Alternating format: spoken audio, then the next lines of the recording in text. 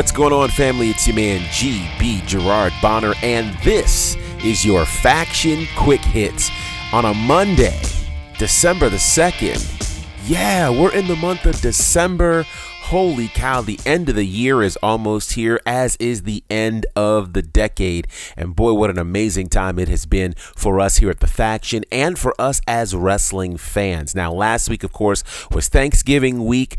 We didn't have a whole lot of content for you last week because we were actually spending time with our family. So thank you for giving us the freedom and liberty to do that. I hope you did the same with yours.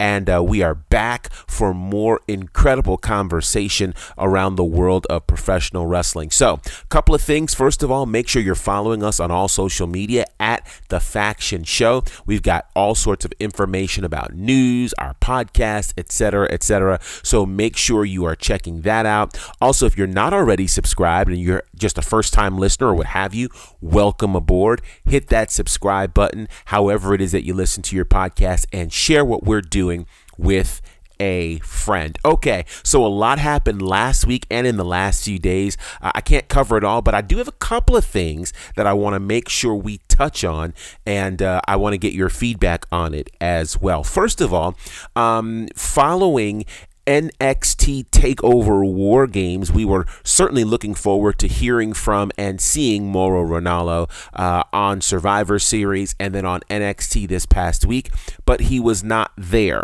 It was initially said on the Sunday of the Survivor Series that he blew his voice out, but that wasn't the case. We've later found out that there were some tweets that came from one Corey Graves directed toward Mauro Ranallo that Mauro didn't take too well to, according to some people. And so, you know, there are those who are saying, hey, Mauro, you need to toughen up. You need to, and there are even websites that are kind of mischaracterizing some of what people have said, like Booker T, et cetera, et cetera. So I want to give my 2 cents on it. First of all, we have to understand and acknowledge that Mauro Ranallo is very open about dealing with bipolar disorder. There was a wonderful documentary on Showtime about it. I believe last year is when it aired, or earlier this year.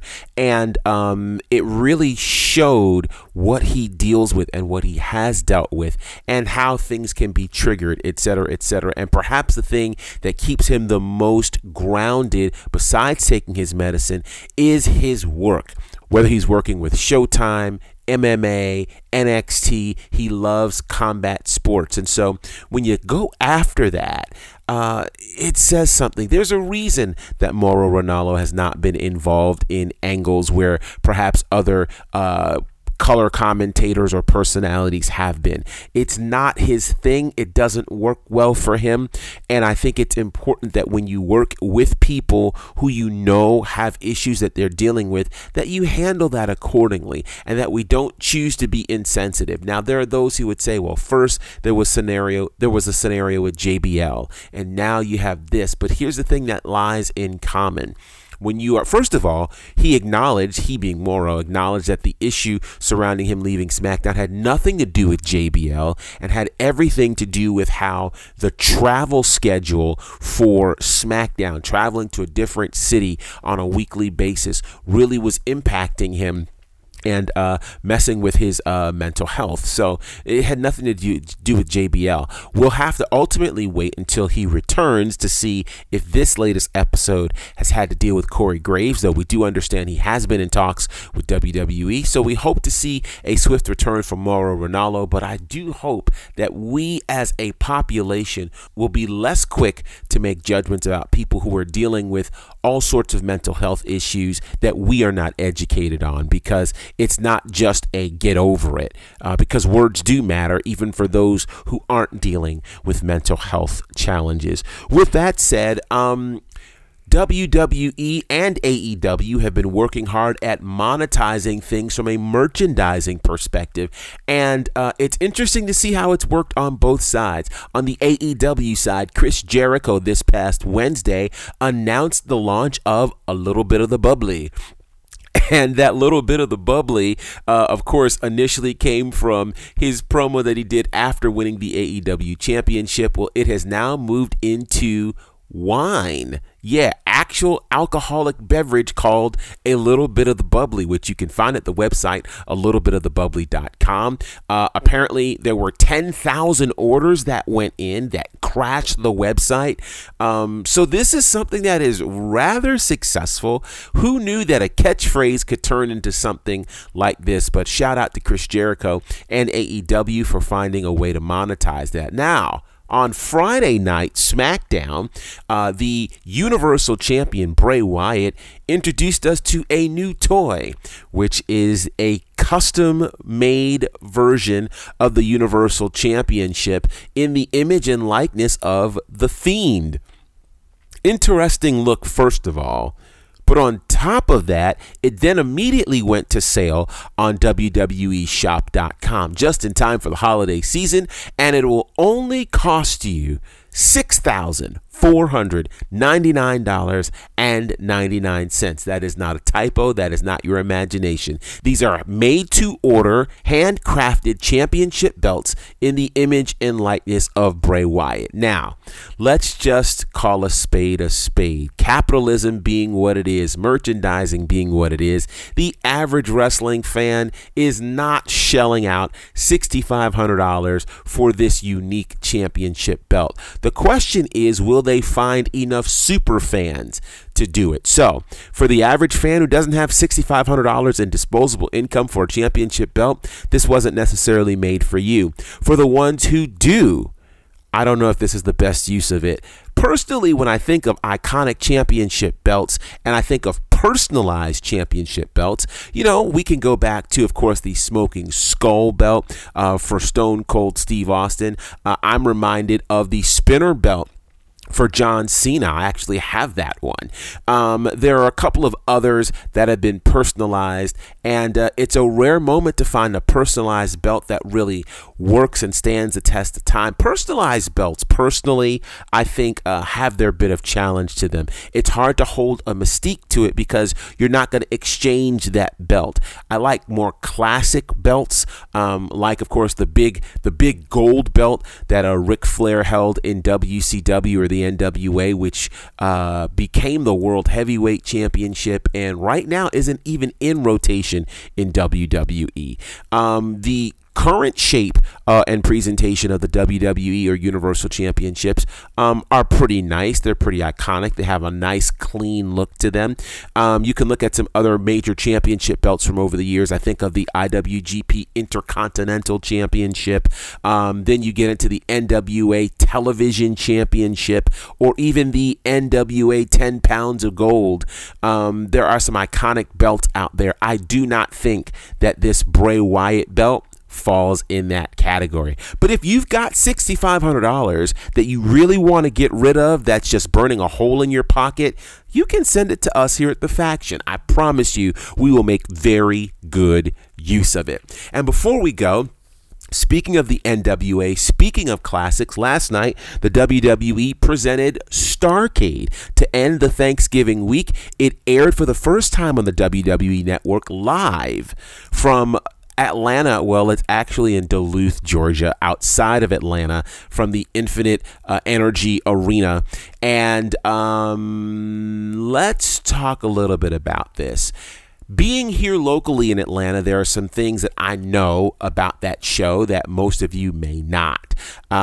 Particularly, yes, it was aired live, but it was aired for an hour and then it cut off to Trish Stratus because they did not have intention of airing the rest of the card. There were other matches on that card, including Roman Reigns against King Corbin, including a main event of epic proportions, The Fiend defending the Universal Championship against Braun Strowman inside of a steel cage. I think that would make great TV. But it didn't make the pay-per-view. I have major issues when it comes to the WWE and their treatment of Starrcade. When they first brought it back in 2017, I was kind of for it because I was like, yeah, this is a great ode to it. But the problem was it was a house show. And we all know nothing of major consequence happens at a house show. You don't see titles change. You don't see storylines furthered. It's just kind of a moment of entertainment for the people in that given city. So we felt left out. Move to 2018 when they move it from Greensboro to Cincinnati, Ohio. Definitely not a city known for Starrcade or the NWA, but they hosted it. It was another glorified house show that ultimately ended up on the WWE Network in an hour pre-tape form. So I thought that they would do better. But here's the reality of it. When WWE wants to give you a big event, they know what to do. I mean, look at Crown Jewel. Look at what they do for WrestleMania or their pay-per-views, etc., etc., etc. They did not do that for Starrcade. Starrcade remains a glorified house show, and the only thing that makes it glorified is that it ends up on the WWE Network. I would rather them release the name of Starrcade to the NWA, to Cody Rhodes and AEW, to somebody who will actually do something with it, because for a great man like Dusty Rhodes, who gave us the Great American Bash, who gave us War Games, who gave us Starrcade and so many other great incarnations. He's responsible for where we are with NXT, even though people give Triple H the credit for it. Triple H picked up the ball that Dusty handed to him. The reality of it is the mistreatment of Starrcade, I think, is a slap in the face of the legacy and memory of Dusty Rhodes. It's a slap in the face of the memory and legacy of the NWA/WCW. It is just poor treatment of an event that was WrestleMania before WrestleMania was WrestleMania.